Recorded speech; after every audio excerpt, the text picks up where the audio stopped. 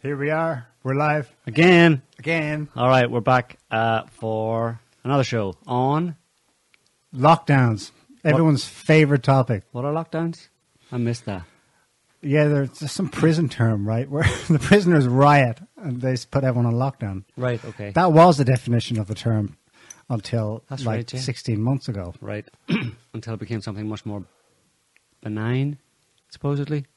Yes, to save lives. Safe beneath the watchful eye. lockdown of government. Yeah. So this week we're basically going to be talking about lockdowns, the effect of lockdowns, the toll of lockdowns. I mean, probably most people watching this have Experienced it. experienced it and know a bit about lockdowns and, experienced it themselves, yeah, for sure. And I've read a bit about it and stuff, but we're just going to go into the details and we're going to kind of have a, almost like a debate, you know, in a certain sense. We'll give a bit of both sides of the argument because we want to be fair and balanced, right? Indeed. And just to try and explore, try and tease out the most likely truth of the situation and what people can maybe conclude about the whole thing. You know, not that it's over necessarily. I don't want to be giving any promises that it's all done because we have, in a few months, we'll have an autumn/fall season into winter, and who knows what's going to happen then. There's all sorts of talk of variants and different things like that. So we don't know what's going to happen, but certainly we'll talk about how it's progressed over the past 15 months or so.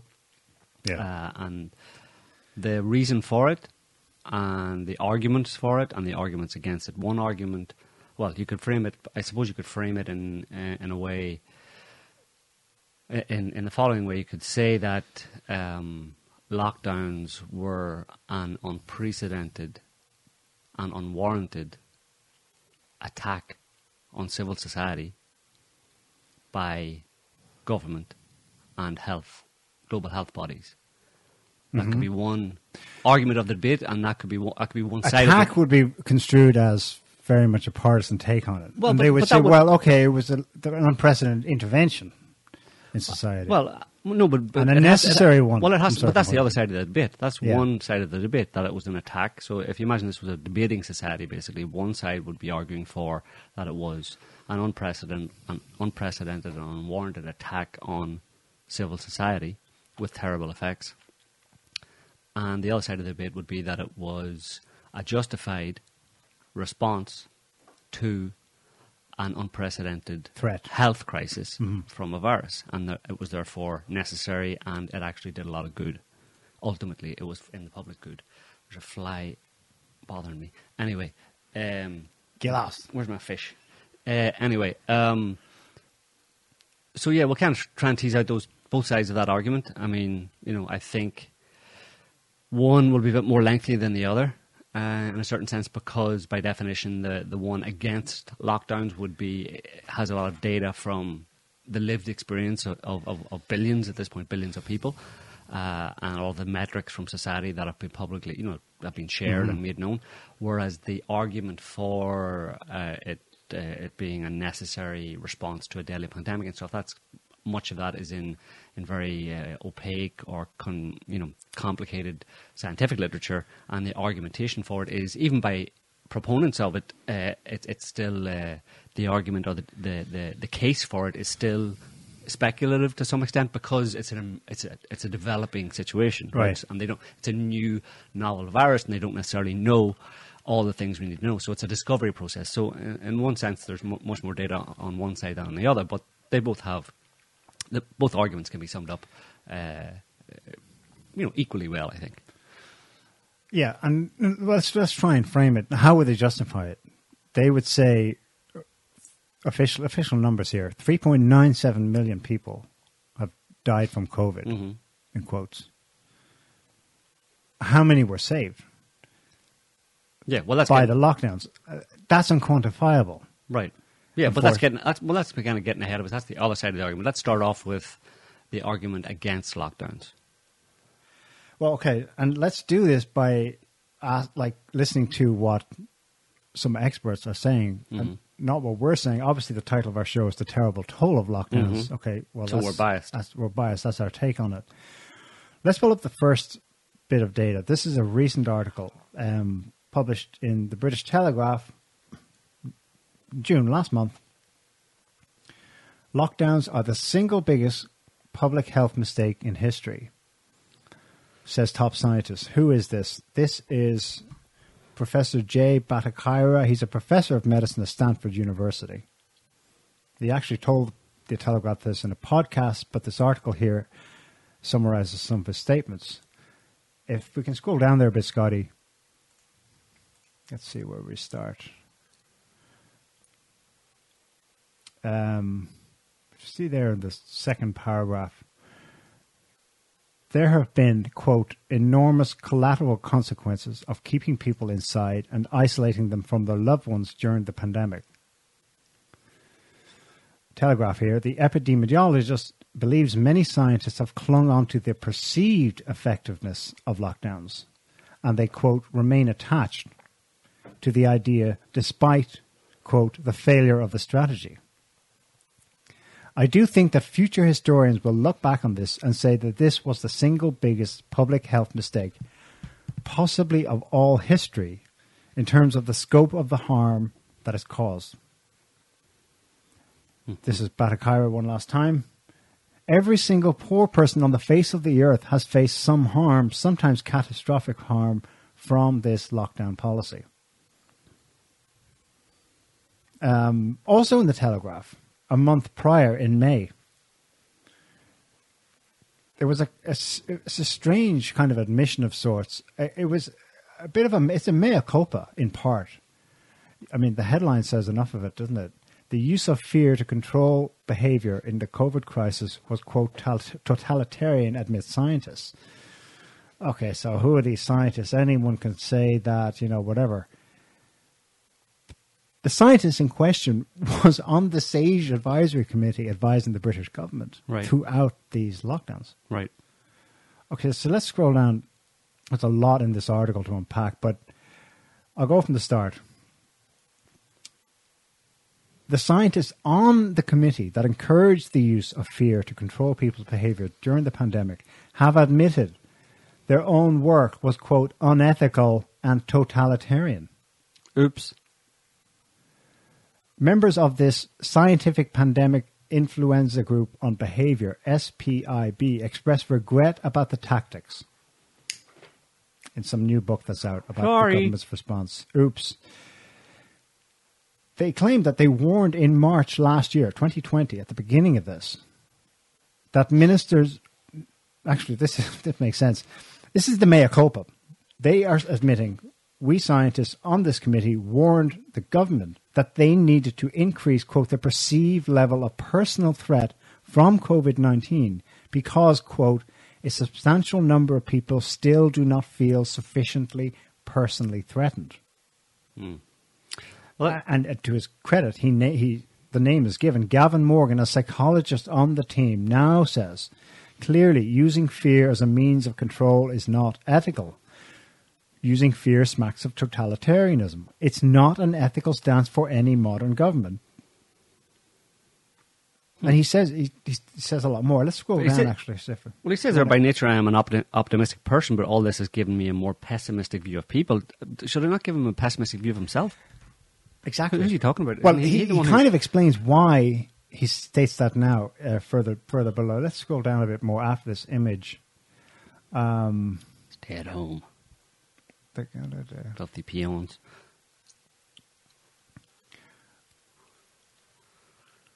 I don't know if this is Gavin Morgan again. It could be someone else. But another scientist on this committee stated, in March last year, the government was very worried about compliance and they thought people wouldn't want to be locked down. Well, of course not.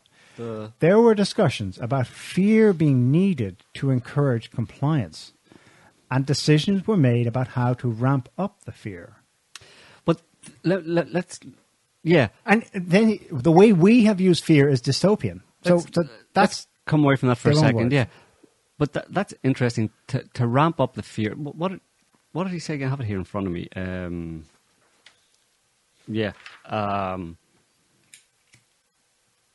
Not ethical blah. Okay, you should. I don't have it. I don't have it in front of me. But he basically is saying that they needed to increase the fear in order to enforce compliance. Yeah.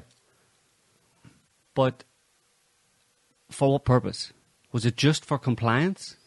I mean, there's a kind of a disconnect there in the sense that if there was a threat to the public, they obviously decided that the public wasn't smart enough or they were too stupid to perceive that threat themselves with their own eyes. And the threat was directly to them, right? And it was not by, it was essentially a threat that was directly impacting them, and they themselves would have some measure of control over it, I suppose. I mean, in terms of looking after your own health or, taking measures and precautions. But people looked at the situation, looked at the messaging from the government, looked at what was being said about the virus, and according to these people, they were not scared enough. Yeah.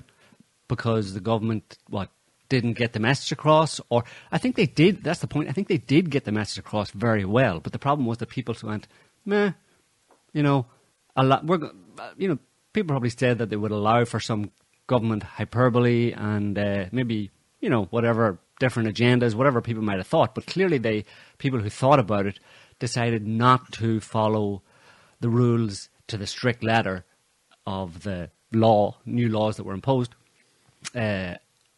And the government decided that wasn't allowed. And they had to... I mean, there's a lot of articles like this that have said the same thing, basically. Yeah. And the impression you get from it, and even from SAGE, I mean, that mention of them increasing the fear to ensure compliance is in an actual SAGE document. That's an article we showed there. But you can look at the actual SAGE meeting minutes, this government body deciding what they should do about in terms of imposing or implementing the lockdowns, and they said that there was a real sense from it, and I think it was implicit in it, that it had to be exaggerated artificially. Yes, increase artificially the threat. Now they don't quite state. They don't say that. Well, they don't say that, but they don't. I suppose it's assumed why, that there's a deadly pandemic, people are all going to die, and these stupid people don't realise that they're going to die, and we need to terrify them so that they stay at home so that they don't die. That's basically the message. Right? Okay, but if that is the message, why is there a lack of explanation in the mea culpa after? We went too far. It further says in that article, we were actually surprised, we were amazed or surprised by the extent to which people did comply once we did do our initial assessment. Okay, they're not taking this seriously enough. Then we terrorized them, mea culpa, but then they went too far. People.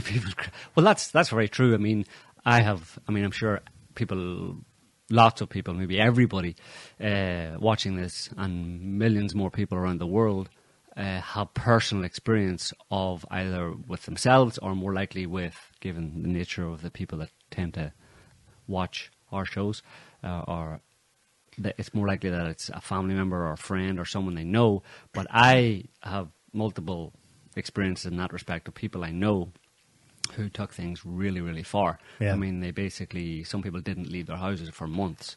They got groceries and food delivered to them. One family I know, even the parents, who weren't really in bad health or anything like that, but they were just in the age bracket where they were supposedly under serious threat from this virus. They stayed in their house. They brought their daughter in, who was unmarried and was available to move into their house, and she lived downstairs. They lived upstairs, basically in their bedroom for months, and they didn't actually see her while she was living in the house with them. She was there simply to do the shopping, to buy groceries, and to make the food, and she would deliver it outside the door, to their door of their bedroom, and knock on the door, and then slink away. Then slink away quite quickly in case, because she had been out shopping and she might have give brought them it something home. Yeah, so that's for me. That's a pretty extreme. That's like real. People took the confinement, self-confinement, to a real, like really literally, some people anyway. And I'm sure there's other people, like I said, have similar stories. And that's just one example of the kind of things that people did, There's an implication hanging. So that'll be the reason I said this. That'll be an example of these people in SAGE, in the British government, thinking, we went a bit too far.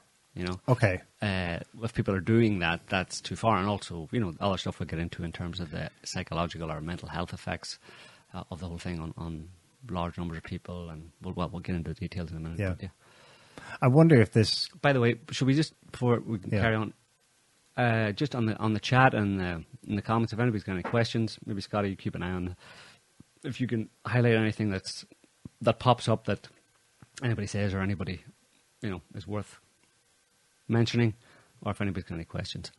There's one here. On my uncle's orders, my mother was talking to my granddad through the letterbox for months.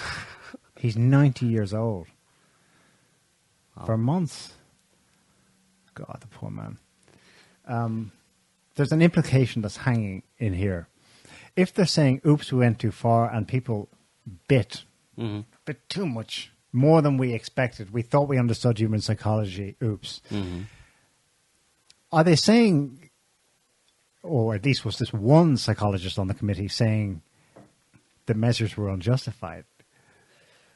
You mean, you're asking, is that what they're implying? Is that what he's implying? I think because so. Because surely if there was a raging global pandemic, whatever it takes to induce or scare people into, come on, get to it. Mm-hmm. It's justified. But this guy seems to have real remorse at the end of it. He talks about the dystopian nature of it, anti-democratic, disgusted. You'd have to assume that from that what he's saying is that he's saying that the way people reacted to it and the lockdown, the extremeness or the extreme nature of the lockdown and the way it affected people was disproportionate to the threat.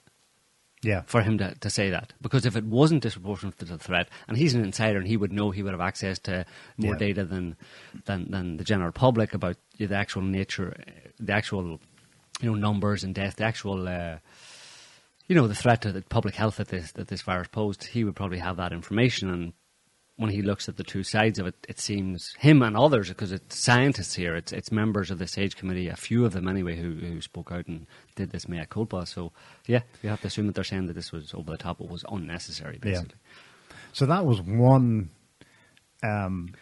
take on it from a top UK insider. Well, yeah. Was there another part in that about where he finished in that same article about him saying that psychology... Ah, yes. Can you return to that one? I think it's tab number 2, Scotty. We'll scroll down a bit. Oh, yes. I see it now. Another said. He talks about the dangers of overreach and power and drive, blah, blah, blah. We have to be very careful about authoritarianism. Well, it's a bit late for that, dude. But anyway, he then said, or someone else says... He says, actually, at the top, the use of fear has definitely been ethically questionable. It's been a weird experiment. Ultimately, it backfired because people became too scared. Yeah, right. Anyway. Weird experiment is definitely one way to describe this and lockdown. He said, another said, psychology has had a really good epidemic, actually. What does that mean? Well, I suppose it's obvious what it means. But it's almost like on a positive note, psychology as in behavioural scientists who have spent their lives looking at how people behave and trying how to, Isn't it interesting? Gavin Morgan obviously didn't mind his name being published, the quotes attributed to him. This is another, anonymously probably. Isn't that an interesting, different internal reaction to it? Well, on the plus side, we gleaned an awful lot of interesting information from running this experiment. Psychology has had a really good pandemic, which for me that says, and I know some of them directly, and I know others, indirectly, but... Who? Top insiders? Yeah. No, I know scientific type, like career scientist types, and most of them, a lot of them, all of them labour to one extent or another in relative, on some of them in absolute obscurity for decades in their offices or in their labs, depending on their discipline, and they don't get a lot of credit. The vast majority of them get no credit. And, obviously in behavioural scientists working for the government, be similar type people, right? They're not in the limelight, they're not famous, they don't get mentioned anywhere. So there's a big element of this, and this goes across into other disciplines as well. But in behavioural scientists, sure, the idea of a pandemic and then lockdowns in particular coming along is like a dream for these people in terms of their career and being able to put into practice on a broad scale with a legal mandate. All of the things that they've been studying, the models, and researching and modeling for years, but were never able to actually put into place. It's like they're like, yes, finally, you know. A lot of them have that reaction, and that's not being. I mean, maybe it is a bit suspect or a bit dodgy, but it's understandable at the same time, you know. And because the same thing applies, and even more importantly, in the context of this pandemic, same thing applies to epidemiologists and virologists, who likewise have laboured for decades, many of them career scientists in dusty labs with no recognition and never really getting to, you know, really, you know, prove themselves or test their theories in a real world way. Yeah. And actually, that applies also to one particular career scientist who for whom the pandemic has been a real boon, and his name is Saint Fauci. Oh, hail Fauci. All hail Dr. Fauci, because there's a video, actually, do we have the video there, Scotty, of this is just a couple of months before the pandemic broke out, and it's very prescient, I think. It's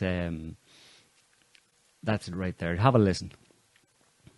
Tuberculosis, an ancient disease that we tend to forget about, but it's the leading cause of infectious disease death throughout the world, 1.6, 1.8 million deaths per year. So you have malaria, tuberculosis, HIV. These are things that are there. And then the other thing that I aspirationally hope to be able to encounter is the ability to rapidly respond to something brand new, whether it's a brand new pandemic or, as you mentioned, a brand new attack upon us deliberately by bioterror. Yeah. So you can actually leave it there, and let's just hear him say that last bit again. It's actually queued up already, Scotty. Just keep going. Then the other thing that I aspirationally hope to be able to encounter is the ability to rapidly respond to something brand new, whether it's a brand new pandemic. That's it. So, well, his hope came true. Well, for me, that's really interesting, you know, and it speaks 2 months before. Yeah, even a month or 2 months or whatever it was an interview did. So that speaks to what I was just talking about people like him who, I mean, I had never heard of him before. He obviously used to be the director of the CDC and stuff, so he did most have Americans a bit of, no, but most Americans don't pay any attention to people like that, even when they're in the position of the director of the CDC, because, you know, whatever, they're not really interested, they don't have much to say, there's nothing much that's relevant to their lives. But, so he's in that, even though he was the director of the CDC, he's a bit more in the limelight, he's still in that... director of NIH, but okay. Well, CDC before, no? Possibly. I think he was. But he's been, as far as I know, for decades, National Institutes of Health. Well, okay. So Fauci is there expressing what millions of career scientists and virologists and epidemiologists around the world are probably feel as well, in a certain sense, although they're not necessarily directly involved. But a lot of them were called on, a lot of them were asked to give opinions and stuff. So suddenly a lot of them were in the spotlight, and a lot of their papers, a lot of their research were being consulted and used. But Fauci in particular expressly said there, and he emphasized it in a kind of bizarre way, he said aspirationally hope, which is like, you know, the second, one of those two is a bit redundant, right? Aspire to and hope, same thing. Anyway, but it was for emphasis, I suppose. He aspirationally hopes, doesn't hope for, he aspirationally hopes for a new pandemic. To be able to respond to a new pandemic. That would be don't even get me started. I would love a new pandemic. Because then I would get to respond to it, and all my work would just be boom out there. I'd be like, well, I'd get that virus, you know. I'd smack it, even though, you know, I'm only 5 foot. We've got some interesting comments on the chat here. Even though I'm only 5 foot, I would take on that virus. What? We've got some interesting comments on the chat here. Let me scroll up, and hopefully people will stop typing. One person says, my friend was mad that her husband wouldn't close their business, so she made him live in the basement and left his food at the top of the stairs. And then another couple comments. A girl at work was particularly in fear and freaking out for a good while over the pandemic. I finally suggested she should turn off her TV and stop listening to it. She said, You sound like a crazy person. I said, you sound like a crazy person. She has since calmed down and realized she was overreacting. Wow. Well, yeah. Wow. I mean, those people, you can understand a lot of people, at least if they come back from it, that, you know, they were subject to massive fear-based programming from incessant 24/7. You're going to die, you're going to die, all your loved ones are going to die, your grannies are going to die, your parents are going to die, you might die, stay indoors, lock down, don't go to work, you know, hands, face in space, you know, whatever. Yeah. So, yeah, it's understandable, but it's the people who persist in it at this point, you know, that they're a problem with maybe. Yeah. But yeah, so, yeah, that's the point about Fauci there is that he's... you have to understand that people like Fauci... Well, he's more of a political animal. He is. He's a particular... But there's plenty of other careerist. people in that same mode across different disciplines who have been given a new lease of life in different ways through different aspects of the actual pandemic or as a result of lockdown. And they actually... It's a good thing for them, for their careers and for their sense of self-worth, maybe. You know, so it's one aspect of why, if you're wondering why the whole thing seems to be really, you know, some people might be getting the impression that it's being prolonged, and the fear-based programming is they're keeping it ticking over in the background when maybe it's not necessary. Well, there's personal reasons for that. Yeah. Among some of these people, and that's just turning the psychology back on the psychologists, right? On these behavioral psychologists who are using fear to program the population. But why would you do that if afterwards you're going to come around and say, "Oh, that was very bad"? It was some of them anyway said that was a bad thing to do. Well, I can tell them why they did it if they have any kind of, if they wonder about it, if they have any sense of if they have any introspection or whatever, wondering why they did it. They did it because it was interesting to them. It was an experiment, like in the article one of them said. It was like an interesting experiment for them to conduct. So there is that divide that people have to keep in mind. Ordinary people of the world who are subjected to pandemics and the people who are in theory or in one way or another subjecting them to it. There's a divide between those two people. We're not all in this together, despite that slogan being parroted over and over again. It's not the same. There's differences between those two groups of people, in those two different and it positions. speaks to why they were reluctant to let it go. I mean, to admit mistake. Mm-hmm. Well, I mean, I won't threaten anything, but plenty of threats have been made about, you know, criminal culpability. That's in the air, and short of that, I can't see, because there's so many people will be implicated. Mm-hmm. I can't see that actually happening, although No. arguably it ought to. But no, short of that, the gravy train stops. Mm-hmm. There's no more knocks on the door for interviews. And they return to that obscurity. Right. How can they go back to that after 2 years of They the don't want limelight? They won't, a lot of them don't want to, you know. So yeah, but let's get on to more details of the actual negative effects of lockdown, like we started with. The next one was on our list was what, murder rates. Yeah, and let's look at this. The murder rate. This was not easy to get some solid data on. I mean, I actually thought, wrongly as it turns out, when this started, my first fear was, Jesus, crime is going to go up through the roof. And my thinking was, you've got people locked in one place, their homes typically, or in all cases. So you don't have the movement, the normal People on the movements streets, back and forth, eyes on the streets. Right. That's going to be a rampant opportunity for crime to go up. In fact, by all accounts, crime was down everywhere. And that's petty crime. That's because it was so...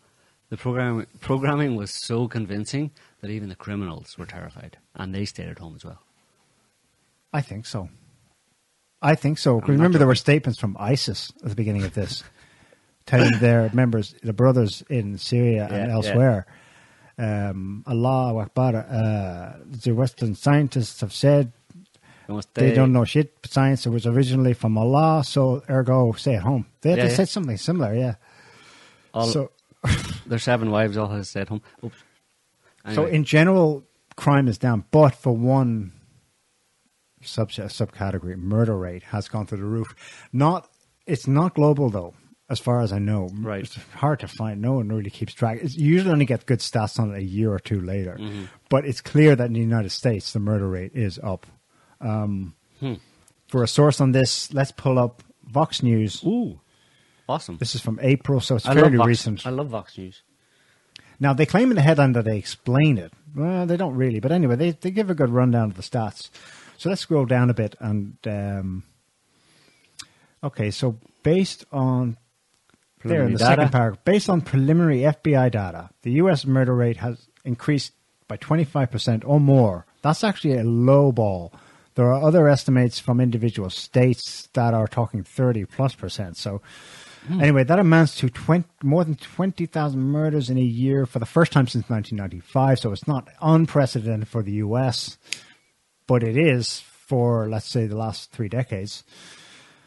The largest increase in violence we've seen since 1960. Wow. Okay, and that probably includes more than just straight up murder stats. Right. Not only were murder rates up overall, they were up. This is interesting. They were up practically everywhere.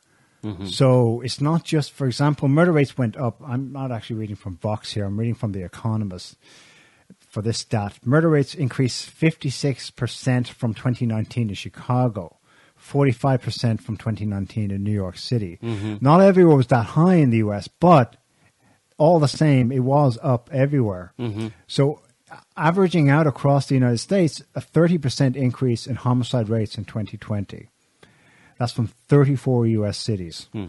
So it's unique to the U.S. I think the left-wing analysis of that is, well, guns. Mm-hmm. It's not that simple. Never is. It never is. But I suppose access to guns is a factor because this is kind of a separate topic we want to discuss later. But the numbers of suicides in the U.S. was also up. Right. Probably. Again, there are no central stats. But because they are so diligent with keeping an eye on gun stats, they know that there was something like... Let's see, I have it here actually. I don't think we'll pull it up for people, but... Mass shootings? Mass shootings comes in a second, but I just wanted to say that they know that suicides from self-inflicted gunshots, which are right. most gunshots in the United States every year, were up something like 20%. I don't have that. Maybe we'll touch on that later because we want to talk about suicide rates. So, in that Vox article, its mass shootings were up more than 46% last year, even as high-profile mass public shootings that's a weird were less thing. common. I mean, there's a difference between the two, right? The U.S. One's was quiet. Not just the U.S., but the media was quiet. on terrorism. Relatively, because of terrorism, seemed to fall off a cliff. And also mass shootings, it seemed, but depending on the definition you use of a mass shooting, one that's typically used in the US is 4 more people are injured or killed, not including the gunman. At that level, that broader definition, mass shootings were up last year. Yeah. But you wouldn't have thought it from the media No, because we remember the high profile And you ones. gloss over those in America, particularly in America anyway, gloss over the kind of like the drive-by gang shootings, that kind of stuff, or people just gone crazy. But yeah, definitely those are up. There's stats on mass shootings year on year over the past 5 or 6 years, and every year in the US they've gone up, like just generalized, like by that definition of 4 or more people, whatever. They're up year on year, 20, 30%. Horrific thing is a lot of them were, don't quote me on the number, but a lot of them were where the lockdown just got too much within a home. Right. Yeah. Well, that gets into a different category, which expands the world as well, which is domestic violence. Yeah. There's stats from the UK on that domestic violence. I mean, people can check this for themselves. Domestic violence reports and events were way up, and also child abuse events were way up. Now you can say that's evidence of bad people, but you got to be nuanced about the whole thing. Is that people have outlets for frustrations and their anger, and they have a social circle that they that contributes to their general state of happiness. And when that's taken away, they become less happy, and violence becomes more likely. Yeah. And violence is if you're feeling violent or you're feeling angry, who are you going to take it out on if you're locked in your house? Well, the other people in your house, right? So that's directly attributable to lockdowns for sure. Yeah. I mean, general rage. Yeah. Stories cover all kinds of things. The stats on this extend beyond the lockdown because it's stats for last year, 2020 and 2021. Is it the fault of lockdown? Well, we know what happened when the first lockdown ended in the US. Mass rioting. Mm-hmm. That was explicitly connected with Black Lives Matter. Black Lives Matter, but also at the time, I remember a psychologist trying to... Generally, the leftist media was kind of making an out for it by saying, well, yeah, they've been cooped up for months, mm-hmm. right? So, that's a factor. Mm-hmm. And, okay, well, fair enough, but that has carried over in all walks of life. People probably have stories, but brawls and queues, mm-hmm. just tempers are shorter than ever before. Mm-hmm. Yeah, in general antisocial behavior. There's one metric that's just makes it super clear. Now that people are back flying, mm-hmm. air rage. Right. I've got something on this. Can we look at the tab on the FAA's stats about air rage incidents? I think. Which one? Madigan, you say? Yeah, that's the one. The FAA has seen a significantly higher number of unruly passenger reports in 2021. Mm-hmm. Okay, so there were partial lockdowns in some states carrying over into 2021. But, yeah, I don't know how we could not see this as connected to specifically being cooped up last year when they were not flying. For sure, to carry over. And it's worrying because it suggests that it's permanent. It has a permanent effect in a certain sense, you know what I mean? Because people are now more or less out of lockdown and stuff in 2021, especially in the US where there's a lot more air travel and stuff, but they're feeling the effects of the previous year. Yeah. And I should clarify that although that article mentions that there were thousands of incidents just involving compliance with masks. Mm-hmm. But excluding that, the FAA has a separate stat on specific unruly passenger violations to the point where they had to be kicked off the plane or police called in or whatever. And just on their tradition, the metric they normally use, they reported a jump from... In 2019, there were just 146 air rage incidents. But in 2021, just until the end of May, so the first 5 months of this year, 394. Wow. That's a lot. That's a huge jump. So, tempers are flaring. It's definitely lockdown related. I don't see how we can say, well, they're out now and it's not connected. So we covered murder rate and general mayhem. Mm-hmm. Suicides is, like we've mentioned, hard to get a good number on, but they're definitely up. Everyone has anecdotal stories.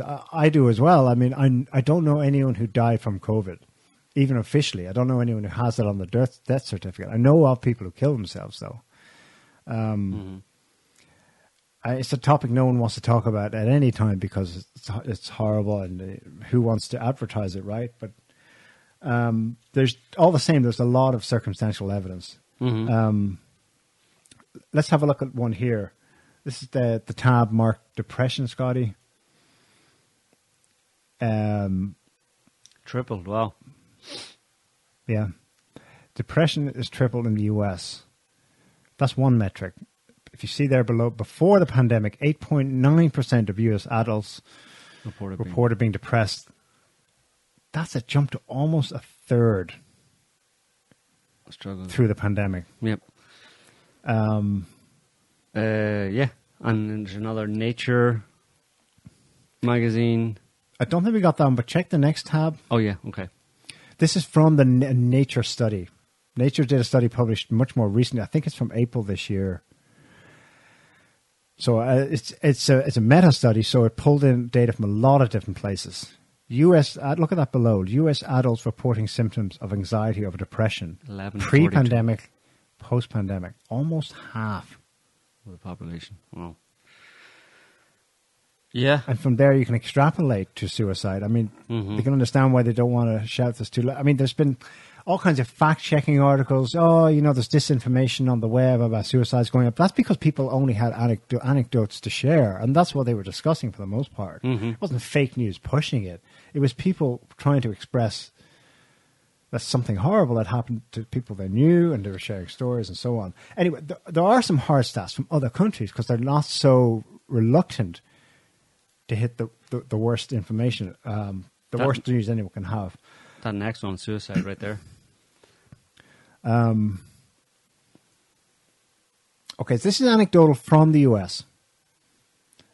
That's an interesting one because typically girls and women are far less likely to commit suicide, to go the whole way. It's men and young boys who will do that. But there's a huge jump in the females in the United States is actually also matched in Japan. They're talking about suicidal ideation. They haven't actually committed suicide yet, but nevertheless, hospitals did record that that's what they were in for. I presume that includes self-harm and mutilation. Yeah. Everything short of suicide. That's the next Financial Times article. FT. No, we didn't get that one. Okay, we didn't get But that one.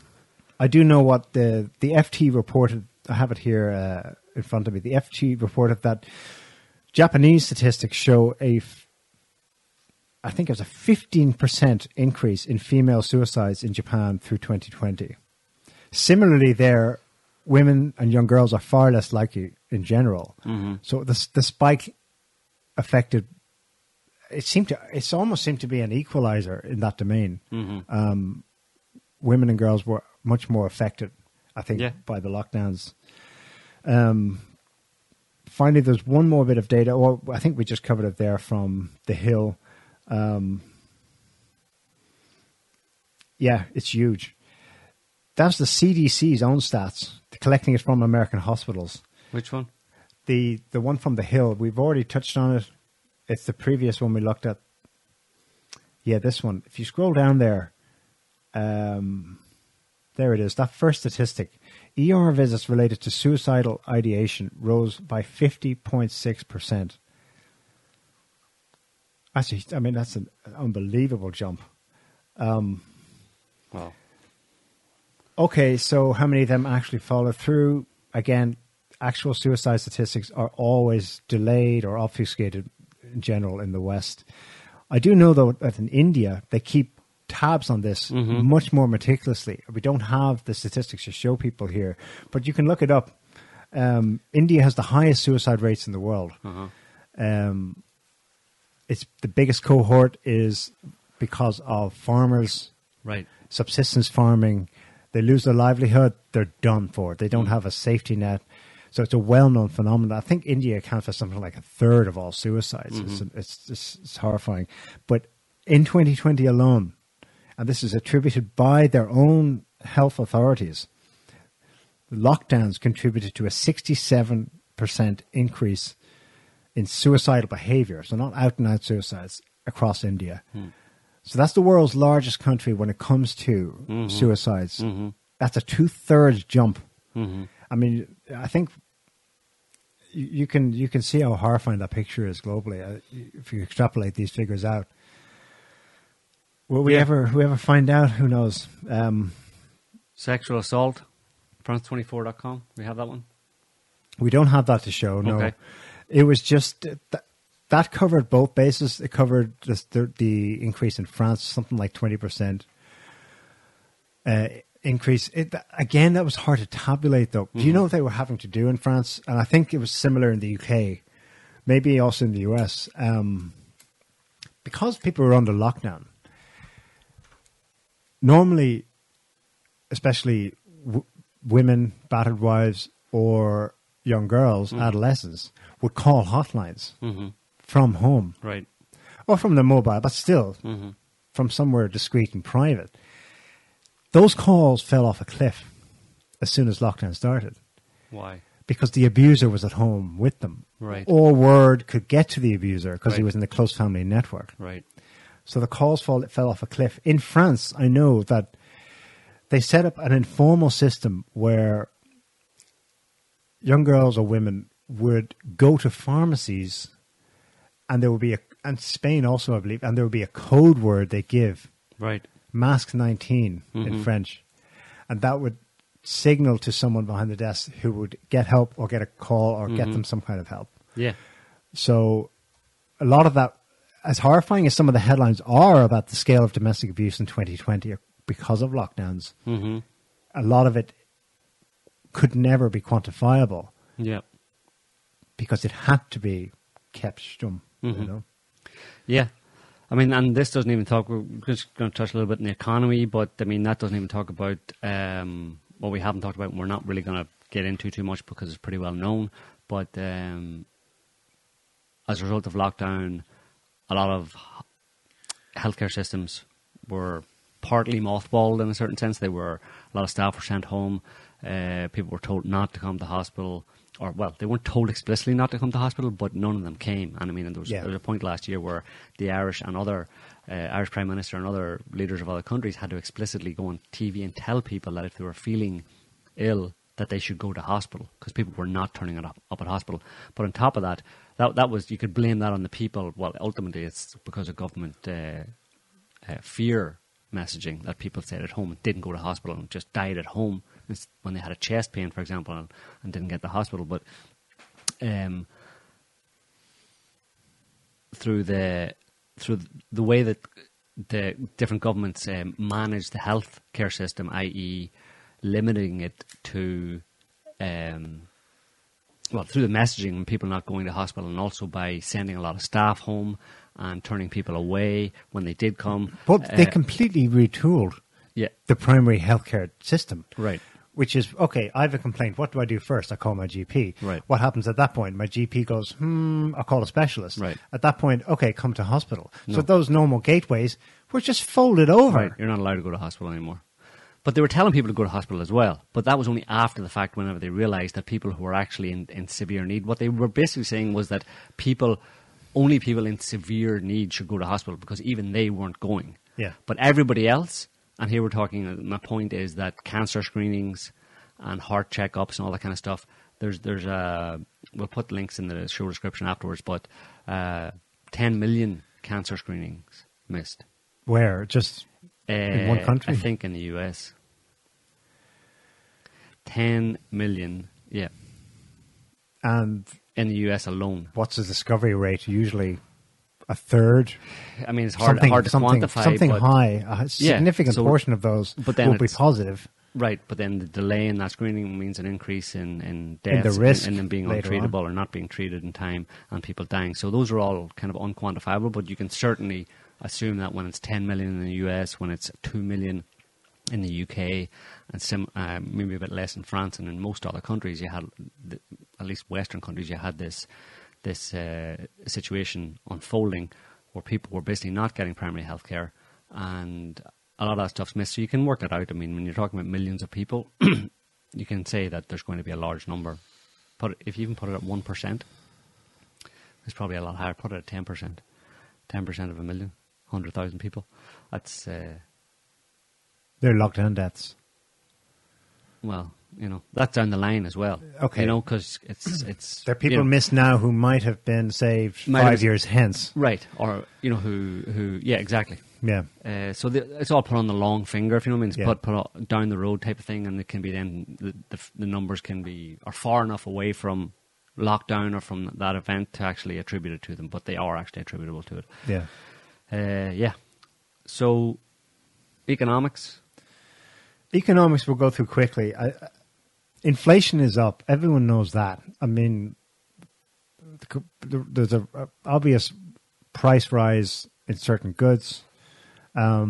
Foods, meat is going up and up and up. Lumber. Lumber is a particular one. Okay, so wood. So how did that happen? Well, that's something that was warned by us and plenty of others at the time. You're going to break supply chains. You close certain businesses. if you just close all of them, not just the front end, the stores you go to buy the end products, if you close all of them, there's going to be these backlogs. Some of those backlogs will never return. There'll be bottlenecks that are they're not just temporary bottlenecks that Well, it goes all the way back, basically, from Yeah. the people who order the raw materials who then make them and stuff. They stopped doing that. And there was a certain period where, in many countries, where government projects as well, which are you think would be the last things to be shut down, like all private projects, building projects and stuff, were stopped. But even government projects were stopped. Yeah. So there's a massive amount of materials that would normally have been purchased and used that weren't being purchased and used. So they weren't being purchased by the stores that supply them. And then the manufacturers kind of stopped buying the raw materials and so on. And it's not easy to restart that just like that, because people, they're saving. They're focused on their bottom line. They're not going to make an order for the normal amount of stuff that they order because nobody's buying it. So they don't make that order. And then to kickstart, and if that lasts for months and months and months, it's not easy to kickstart it again, you know? Yeah. And especially if a lot of businesses who would actually supply them have gone out of business. You know, the front end businesses, smaller ones have shut down. There's going to, across, you know, large countries, there's a lot of reduction in actual demand as a result of that, you know? Just one last thing on inflation, actually, before we talk. I'll go back to closed businesses. Officially, it was up 5% year on year for 2020. For anyone who remembers like decades of neoliberal monetary policy, the one thing that central bankers constantly hammered on about, and it was drilled into us at university. Everyone knows this. It's economics 101. Keep inflation down. 2%, 3% max. At that point, you need to start raising interest rates to cool the economy. And they have their theoretical reasons for why that's important. It's the point is, it's doctrine. Last year, that doctrine just went out the window. Right. La la la. It didn't even figure in. And so by the official figures, inflation was up 5%. I suspect real inflation was up way higher in 2020, and it's still going up. Anyway, so that's just a side note. On the real impact on the streets, the next one I want to show up, Scotty, I think it's a tab, closed businesses. Who's this from? This is from Fortune. Okay, so this is by September last year. Nearly 100,000 establishments that temporarily shut down are now out of business. Okay. That means that, well, it's not clear what that means, because that happens all the time anyway. Year on year, 100,000 or more can close down, and 100,000 more can be started. This is 100,000 extra, I'd say. I think it's extra. I couldn't get that clear from that article. If you go to the next tab, this clarifies it. 60% of those business closures, of that 100,000, according to Yelp's data, Are now are permanent. Yeah. They are gone. They're not coming back yet. Yeah, and the thing is That's an enormous swathe of the thing is that's been the economy. that's been massaged, or the effect of that has been mitigated in different countries, especially in Western countries, by government help, basically, for individuals and for businesses. You know, but people, even those businesses that went out of business progressively, they were getting help, so that people didn't mind closing their business and moved into something else or something. But even people who lost their jobs were getting stimulus checks. Even like Scotty got a stimulus check. I don't think he cashed any of them because he wanted to frame them, right? Did you get stimulus checks? Yes, I did. And what did you do with them? Did you buy... I bought all Bitcoin. You bought Bitcoin. No, Good job. I didn't. There were some pretty big stimulus checks. You bought 2 Bitcoins with your stimulus checks. I bought 0.00001 Bitcoin. Right. Well, that's more. Still, you know, it's going to go to $5 billion, I think, this time next year. So you'll be a millionaire by then. Yeah, when it started, I predicted doom on this score, but you're right. They actually rolled out this safety net Yeah. to unbelievable extent. In the UK, like 80% The workforce. of the workforce were being paid by the government for Full large salaries. stretches of the whole of 2020, Yep.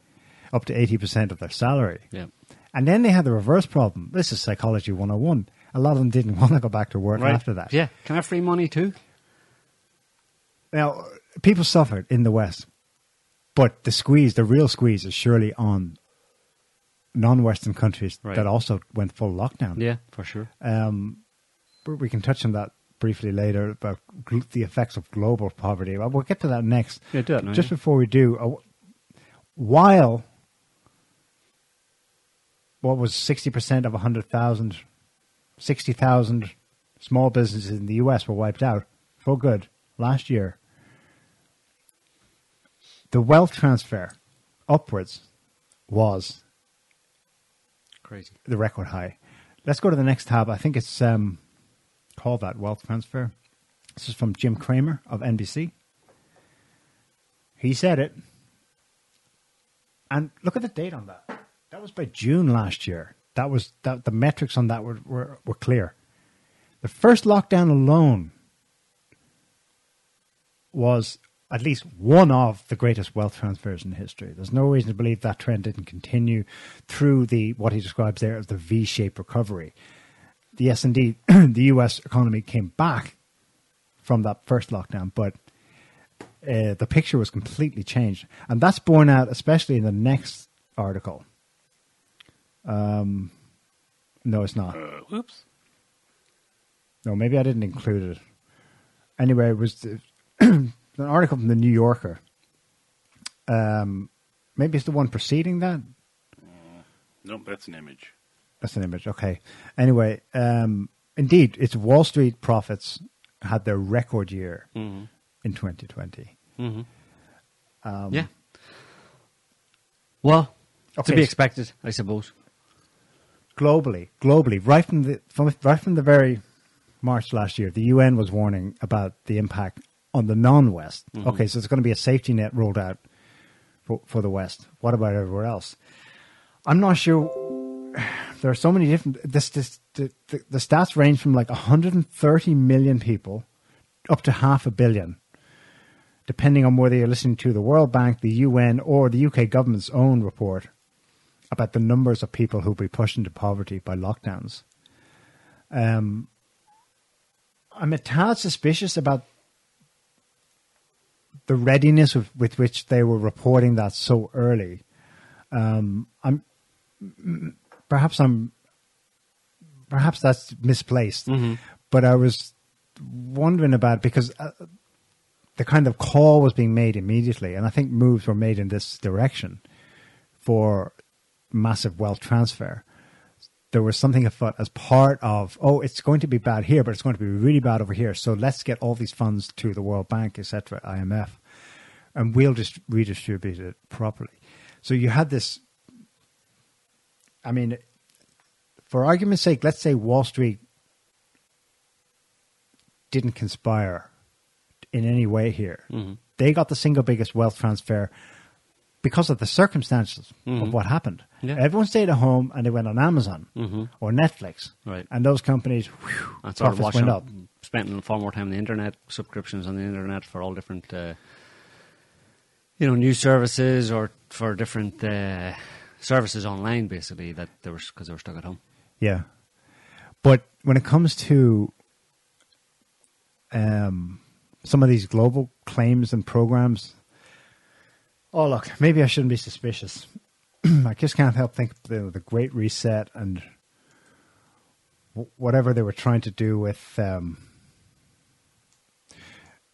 wealth redistribution programs. But don't forget that 200 million people are about to go into poverty too. This justifies X, Y, Z, Anyway, I don't doubt that the effects in the West were bad. They were worse elsewhere. So we have to wait and see Yeah. just how bad. We touched on the next one already in terms of the cost in terms of other illnesses that were neglected by the extreme focus on COVID-19. The statistics on this are, as yet, obviously, there's never going to be a frank. As soon as there's a frank investigation, a simple calculation, it's it's straight away it's gonna beg for investigation, and it'll be like never again. So there'll never be a straightforward mea culpa on this. But a number of experts have been pointing out and keeping track on specific areas throughout this. So this next one we're going to look at is from Carl Hennigan in The Spectator. So he published this recently. Carl Hennigan is a professor of evidence-based medicine at Oxford University. He's been an advisor to the UK government. Now, they pretty much shut him out, but he was also advising the Irish government, basically on the, for God's sake, be cautious side from the beginning of this. In the end, he's I don't know if he's writing articles in Spectator. I doubt they take him seriously anymore. But he did keep some numbers. He did keep track of some numbers. You see there, I've highlighted. He's got that since the pandemic, we've had 28,200 more deaths among diabetics than we would normally have had. For heart disease, 17,000 more. For dementia and Alzheimer's, 22,000 more. So this is, I suppose, is taking the excess death rate year on year and homing in on the specific spikes. And what these metrics tell us of the extent to which the focus on COVID-19 and saving lives, remember, lost so many lives. Well, that's 70,000 in these other areas. That's in the UK. That's in the UK alone. That's actually in well, it's maybe just England, but if it's the UK in general, it's almost 70,000 people. And the total, deaths from COVID are about 120 or something like that. So that's like about almost 2/3 of the so-called COVID deaths. Right. From just 3 other illnesses. Were caused by lockdowns. And that's just those particular details. That doesn't include other deaths caused because there's dementia patients and the shutting down of primary health care and all that kind of stuff that caused a lot of deaths. There's another report from, I don't know if it's Carl Hennigan, but in the British Medical Journal last year that there was out of 30,000 deaths in care homes, and most of those are dementia patients. 20,000 were not attributable to an excess of 30,000. 20,000 were not attributable to COVID in April and May, I think, last year. That was just in 2 months. And that had to be because of lockdown, because April and May were the two major, March into April and May were major lockdown months. So that's another 20,000. So you're up to 90,000 deaths that are not excess deaths, and primarily probably amongst older people and vulnerable older people, the ones we're meant to be saving. There's up to, at least by those short few statistics, and that's not a complete totaling of them, you've possibly 90,000 excess deaths not attributable to COVID, but attributable to lockdowns. Right. And that's just that. Like I said, that's not a final tally. Right. It's begging for someone to do this. I mean, we don't have the time. Not allowed to, Neil. To do it, but for the statistics fiends out there, I mean, you could get 2 tables. Okay, there's your official numbers of deaths from COVID. Mm-hmm. This is the official. From let's agree on a set of the most common killers or the worst killers above the rate of mortality that COVID has. Let's just stick with those. Mm-hmm. Yeah.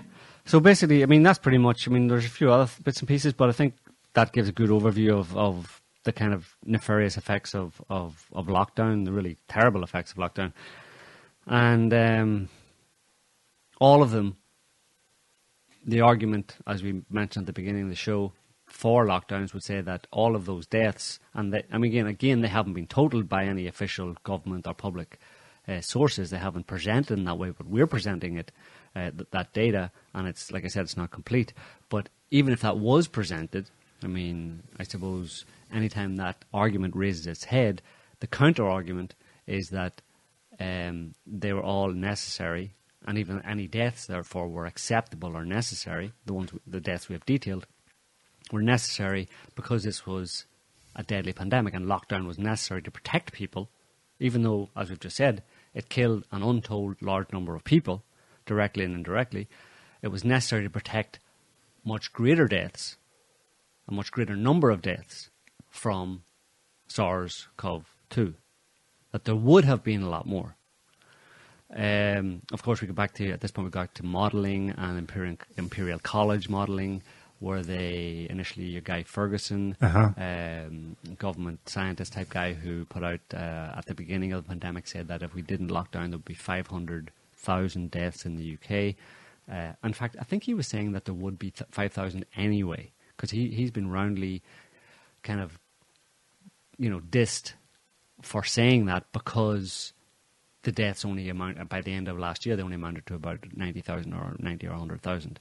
So he was at least 5 times out of whack, off the mark. Yeah. So that fly's bothering me. But then that would seem to be that he was saying that this was going to happen anyway. Expect these deaths, And it fueled lockdowns, and it also his modelling informed like different countries to do the same thing, including America. So it was like that, supposedly that alarmism. That was the narrative anyway. That his and the modelling by him and other people, which were telling of, in America, telling of 2 million dead and all this kind of stuff, was what motivated severe and harsh lockdowns. But it proved that those deaths didn't happen anyway. And he was saying that they would happen even with lockdown. So he was proven wrong. So modelling, obviously, on that score, in terms of that's a chink in their, or a dent in their argument, at least from the very beginning, that this was a horrible, deadly virus that was going to kill scores and scores of people, because obviously it didn't, even with lockdown. So, go ahead. Another one, obesity. Right. Scotty, you were saying that something like the average American has put on how many pounds? Or did last year in the first lockdown? I don't remember. I remember reading an article. I think it was something like 27 pounds, something crazy like that. It was just from lockdown and being, I guess sedentary and watching too much Netflix or something. I don't know how accurate that was. That was just like, I don't even remember where I read it. It was some mainstream news site, and they just said, oh yeah, the average American put on X number of pounds, and it was 20 some. And then I went. And of course, what's one of the key comorbidities with COVID? Obesity. Right. Talk about pro-cyclical. Right. That's in all of the literature, and all of the underlying conditions, as they call them, is obesity is big in all of the in the list, top of all the lists, or up there in all of the lists, along with other very common underlying health conditions. If we go to on that point, if we go to the MSN article, I think you should probably have it. It's MSN. Next one. There we are. No. Well, that one will do. All disease models, that's what I was talking about. All disease models were tested and failed massively. That's from the American Institute of Economic Research. That's just pointing out the fact that all the models at the beginning that hystericized supposedly governments into imposing harsh lockdowns were completely wrong, sometimes by a factor of 10. If you just go to the next one, that addresses the point about underlying conditions. The CDC itself, and this has been talked about for a while and debunked by various fact checkers and all that kind of stuff, that the CDC came out late last year and said that only 6% of the of deaths, of the total supposed COVID deaths, only 6% of them actually died of COVID. What they're saying basically is that, as it says there, 94% had underlying conditions. And that's a big bone of contention, right? Whether or not COVID is responsible for the death of people with underlying conditions. There's actually, well, I'll try and get into it a little bit. There's an interesting study published by Fauci's National Institute of Health, so it's definitely fact-checked, definitely approved, right? I think it's the next tab, maybe, is it? Not that one. Okay, we'll stop on that one. That just backs up the other one. 99%. In the US, 94% of patients had underlying conditions. In Italy, 99% of those who died from the virus had other illnesses. Now, that just left like that. They had other illnesses, as if that's people can draw their own conclusions from that. But just go to the next article. Yeah. So this is the Fauci National Institute of Health. Causes of death and comorbidities in hospitalization patients with COVID-19. Now, they basically, the interesting thing about this study is that they took 26 people who were confirmed COVID deaths and they did autopsies on them. Like, autopsies are the gold standard. If you want to know what killed someone, you have to autopsy them. Right. Ultimately, really, if you want to be absolutely sure. So they took only 26 people, but still, these were 26 people who died in German hospitals, and a bunch of people, autopsied them. And this is very much a pro COVID is a deadly disease article. If you read it as a study, they basically are saying that what they go down through it, and there's no point in going down. If I can read it here, actually, they say the majority of disease patients in their study had diagnosed comorbidities. And they talk about hypertension, that's high blood pressure, chronic kidney or heart disease, chronic pulmonary disease, and that kind of thing. But they also say that their findings, and they just say this basically, that their findings indicate that the immediate causes of death were directly linked to lung damage initiated by SARS-CoV-2 infection, and not related to pre-existing health conditions and comorbidities in most cases. So here they're drawing that conclusion that they're not related to them. If you read it, they don't know, they don't explain the rationale in saying that, because previously they go through the fact that pretty much all of these patients had multiple serious underlying health conditions, including chronic obstructive pulmonary disease, actually like very weak, damage to a large extent lungs. But that if a person with COPD has long-term COPD, difficulty breathing, needs oxygen a lot, if they get the virus, if they come in contact with SARS-CoV-2 and then they die, it's SARS-CoV-2 that killed them, and not their long-term COPD. Yeah. Now, that's fine if you want to say that. But if you say that, then for all the deaths among the elderly over the past decades, every winter, primarily amongst the elderly, sometimes younger people, but primarily amongst vulnerable and elderly people who die in hospital as a result of the flu, complications with the flu. You have to go back, or you can't go back, I suppose, but from going forward now, the flu has to kill an awful lot of people that were never killed by the flu before. Because before 2020, if someone with chronic obstructive pulmonary disease for the past 10 years came into hospital and died as a result of, catching something while there. Well, no, died of lung failure, basically stopped breathing and died, it was, if they were known, and they would have been known as having COPD for 10 years, it was COPD that killed them. They would never investigate. They wouldn't even mention the flu. They would know that they probably got the flu, because this is the thing about the flu. All these comparisons between SARS-CoV-2 and the flu was never analysed in the way SARS-CoV-2 was before, so you can't draw any conclusions. Yeah. All they ever did with flu was estimate the number of people who died each year from the flu. They never did any serology tests or any PCR tests or anything like that to find out if an elderly person who came into hospital with any number of different issues, like chronic, like high blood pressure, or atherosclerosis, or coronary artery disease, or kidney failure, or anything like that, if they had these chronic illnesses, and if they died in winter of had to put in a ventilator, had to be put in a ventilator, and then died of basically they stopped breathing, they basically just gave up, their lungs gave out. But if they had chronic heart disease, that was the cause of death. Yeah. And flu would probably never be mentioned. And they wouldn't be able to mention flu because they would never do an autopsy or any kind of a test, even PCR test, to find out if they had an influenza virus in them at the time of death. Yeah. Doctors, anecdotally, or to each other, or in the hospital, would say, yeah, the flu probably killed them. And doctors have said this all for decades. They called the flu the old man's friend. Without knowing for sure that they had it, they looked at the symptoms and said, yeah, the flu did him in. He was 85 years old. He had long-term health conditions. He came to hospital with breathing difficulties, and he passed away in the night. And the flu was an act of mercy. And the flu put him over the edge. That viral load on top of his immune system, which was already compromised for a long time, was enough. It was a way out, basically. Yeah. And that's what they did. And flu, certainly not in the death certificate, and just assumed, well, his major underlying condition is what killed him.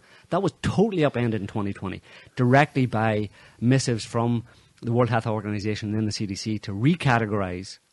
And just going back, they could not ever put the flu down as a cause of death on a death certificate in those cases, even though by today's standards with SARS-CoV-2, it should have been put down as a cause of death, because that's the way in this article I'm talking about in the NIH, they're basically saying, no, it's SARS-CoV-2 did it. Even if they had chronic obstructive pulmonary disease, it was SARS-CoV-2 that killed them. Right. They should have, in the past, always put down flu as the underlying cause of death. Or one of the underlying causes, or whatever. Yeah. But they couldn't do that because flu was never categorized as an officially identifiable disease, basically, or a recognized disease. I can't remember what the actual term is, but it's basically, it didn't have its own code as a disease that would kill people. Influenza. This last year, SARS-CoV-2 was immediately upgraded to nationally identifiable or nationally notifiable disease. So there's a code that they could put on the death certificate. Give it a code, certificate. and it can be the only thing that killed you. It can be, and it's elevated, and doctors across the world basically were told, listen, SARS-CoV-2, deadly, it killed people. If you see someone, and you can look back, we published these at the time, I published them on Facebook, and we probably talked about them at the time in previous shows, where doctors were actually told, or physicians who were filling in death certificates were told explicitly, if you have a patient with 1, 2, 3 serious comorbidities, 85 years old, above life expectancy, not long to live, if you do a PCR test, or if you find evidence of, even if you don't do a PCR test, but if you do a PCR test and you detect SARS-CoV-2 goes on the death certificate. And also, even if we don't do a PCR test, if the clinical symptoms, leave it up to your judgment, doctor, if you reckon it matches COVID-19 symptoms, done. It's incredible. There seemed to be a scrounging for. Yeah, well, they justified that. COVID-19 They justified that by tracking it. They wanted doctors to do that, to track this virus, to see where it was going. That's what they said. That was a weird thing. They really, really wanted to track this virus. And you could think that was understandable if they were under the impression that it was a deadly pandemic that could sweep the world and wipe out half the world's population or something. We've got to find out where it's going so we can lock it down and stop it from doing anything. But it was very well, it was known even from Chinese studies at the beginning, because China was supposedly where it started, right? Yeah. Chinese scientists published studies, and it was pretty clear, it was definitely easily inferred from Chinese studies that this was a virus that was primarily dangerous to the elderly, vulnerable, and immunocompromised. Yeah. And furthermore, that the case to fatality rate was low. Yeah. So why do you want to? It's basically at that point, even though it has a higher, it's not really high. It's actually slower in transmission, but it does have a worse effect than the flu on people who are vulnerable to it, and where it reproduces and replicates within them and their immune system can't handle it. It does have a worse effect than the flu, but it's still not in the category of something that's going to wipe out half the population. So why do you want to follow it then? Why do you want to upgrade it to a nationally notifiable disease so that you can track it and force doctors to put it down in all the death certificates so we can find out where this thing is, when you know already that it's pretty much in the same category as the flu, even though it may be 2 or 3 times more deadly among the people who are susceptible to flu and other flu-like viruses. That's still not a big number, because flu deaths every year, again, they're estimated, they don't know, but they're very small. They've never been an issue. The flu deaths are seen, like we talked about before, old man's friend. Nobody really cared about it. It's an easy way out. And sometimes it's a blessing. So if this is something that's like so insignificant, well, as 2 or 3 times as significant as the flu, which is very insignificant according to governments and around the world, and always has been, why do you go DEFCON 1 on it? Yeah, it causes all this damage. And cause all the damage that we've just talked about. Yeah, so... But just on that point, actually, there's one more point I want to add to that, and it's the Yahoo link there, Scotty, if you can just pull it up.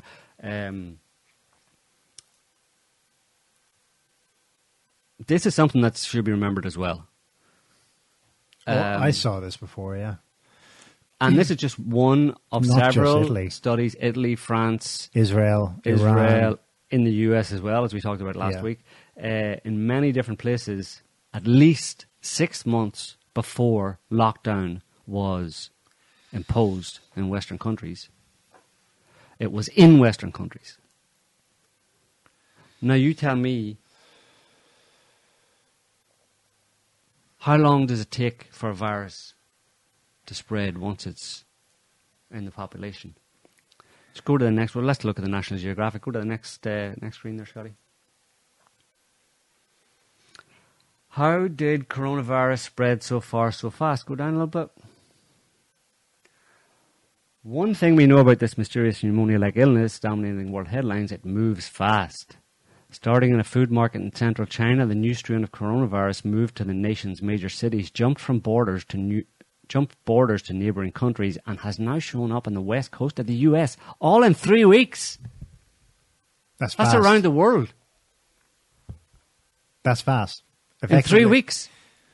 But it was in Italy in September, and France, and Israel. Last September.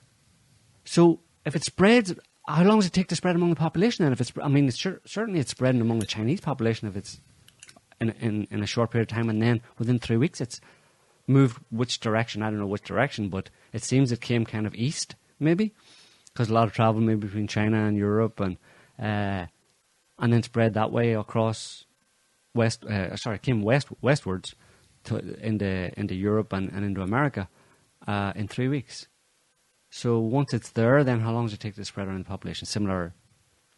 Moves similarly fast, right? Among the population under no lockdown conditions, right? September, Like wildfire. right? So where were all the people dropping dead and hospitals inundated Between September and March. at least, and March last 2019 and 2020? Why didn't that happen? And more to the point, bring it up to today. I don't know if anybody knows that there's a European national football championship going on, and they've been playing in different countries around Europe. Some stadiums are kind of more or less empty. Some of them are half full. Some of them are almost full. Wembley the other day, in a big stadium in London, for an England match, had 60,000 people in it. Most of them relatively young people. And UK only has about a 60% or so vaccination rate, most of them amongst the elderly population. So it's fair to say that at least 50% of the people in that stadium, of the 60,000 people in that stadium, had not been vaccinated. And they won, so they were very happy, kissing, spitting, licking, whatever English people do to each other at football matches, right? Gnawing on each other. So surely we should see after that. That's a super spreader event. That's not super spreader, but that's an event where certainly this deadly virus and the Delta variant that's on right now is a perfect petri dish to see that half of these people at least are going to be in serious difficulty any day now. Yeah. I mean, let's give them a couple of weeks. It's been a few days, so give it a couple of weeks. We should see a big spike in cases inundating hospitals, wherever those. I mean, probably a lot of them are from the London area as well. You know, there's 11 million people in London. We should see a big spike in London for sure. It's a good test case, you know, but obviously you can tell by the way I'm talking that That's not going to happen. I'm pretty sure that's not going to happen. It was happening after the first lockdown. When the first lockdown was eased and certain mass gatherings, let's say, of a less approved nature were taking place, protests, some protests, not all protests are equal.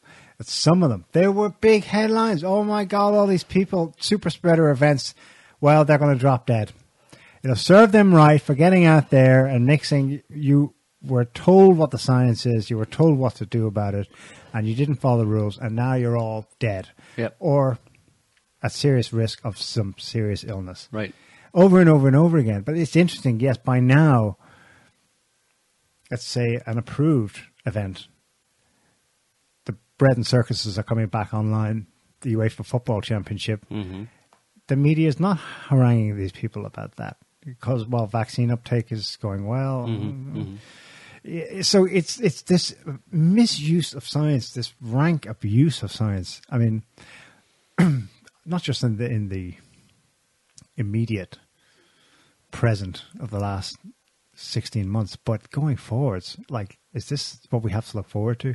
Like the work you've done to bring us to that question of tracking things, of reading the NIH study, of having to of having to infer from the words what they're not saying. What they're not saying is that to get those 26 autopsies to say what it should say, according to the COVID science, they had to redo the assumptions that went into all the science on epidemiology and the spread of viruses before that.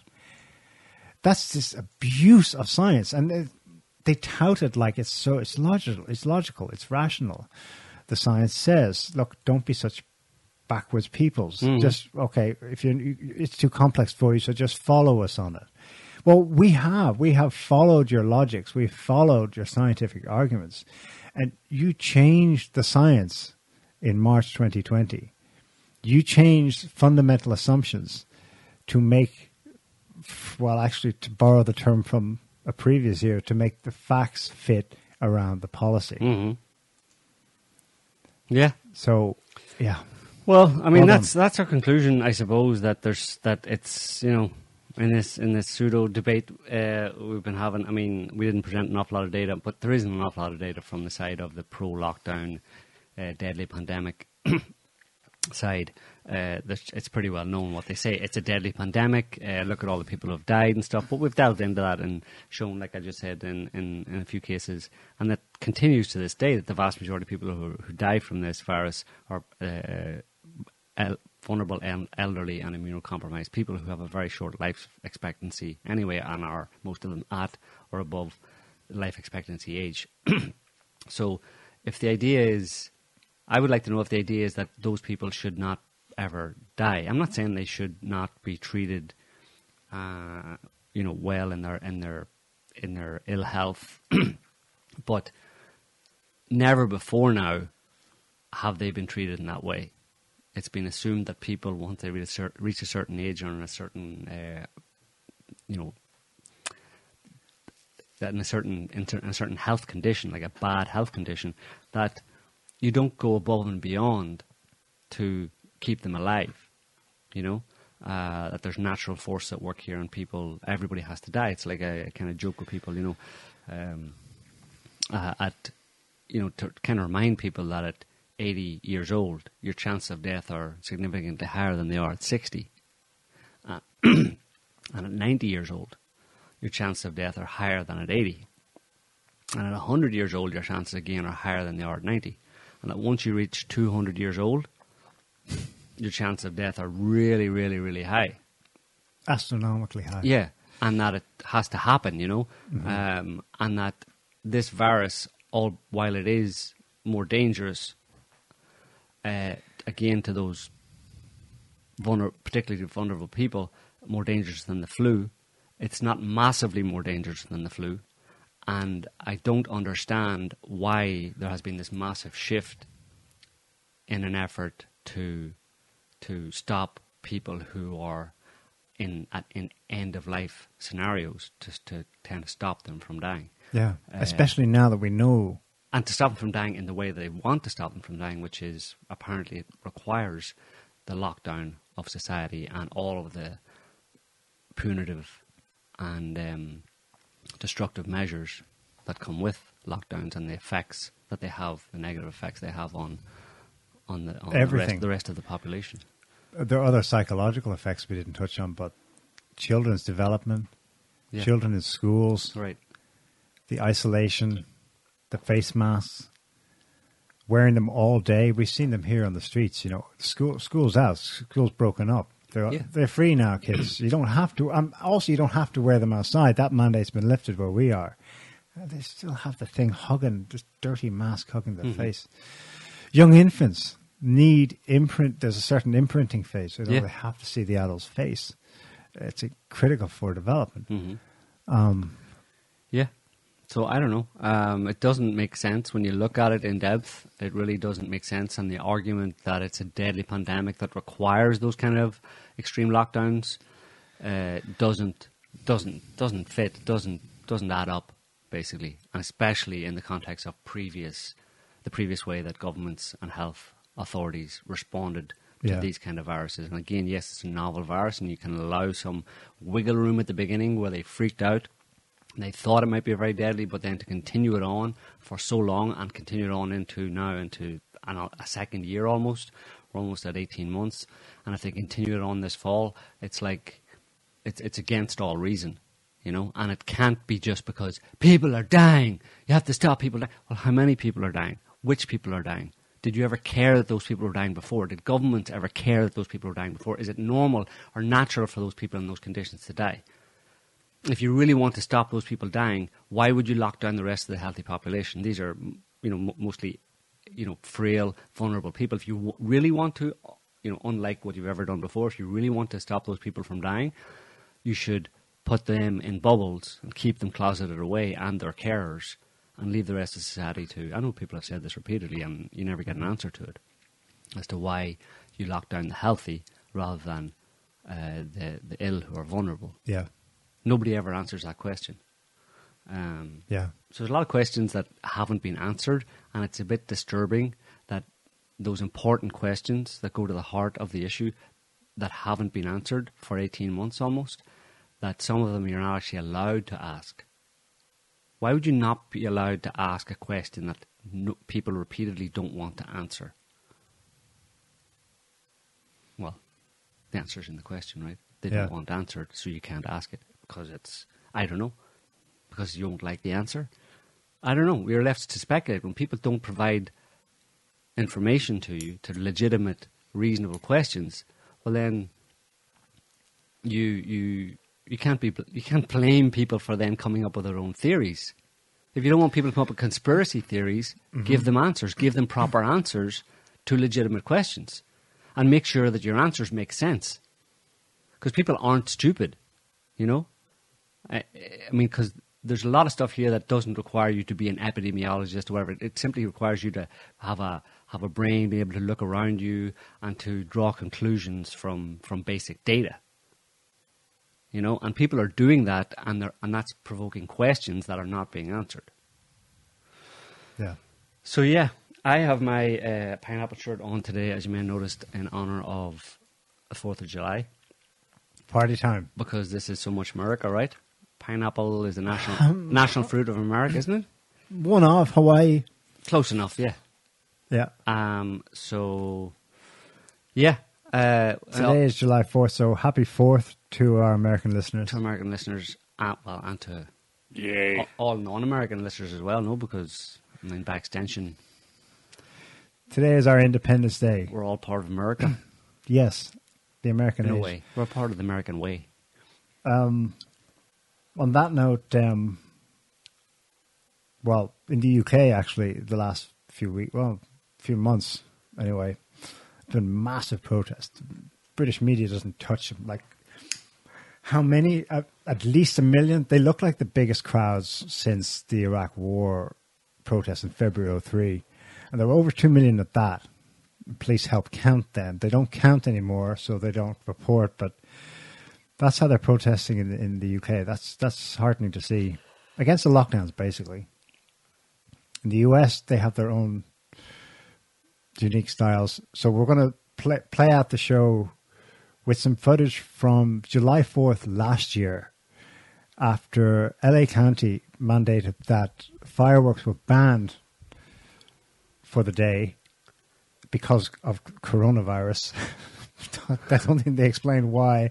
They were just banned that night.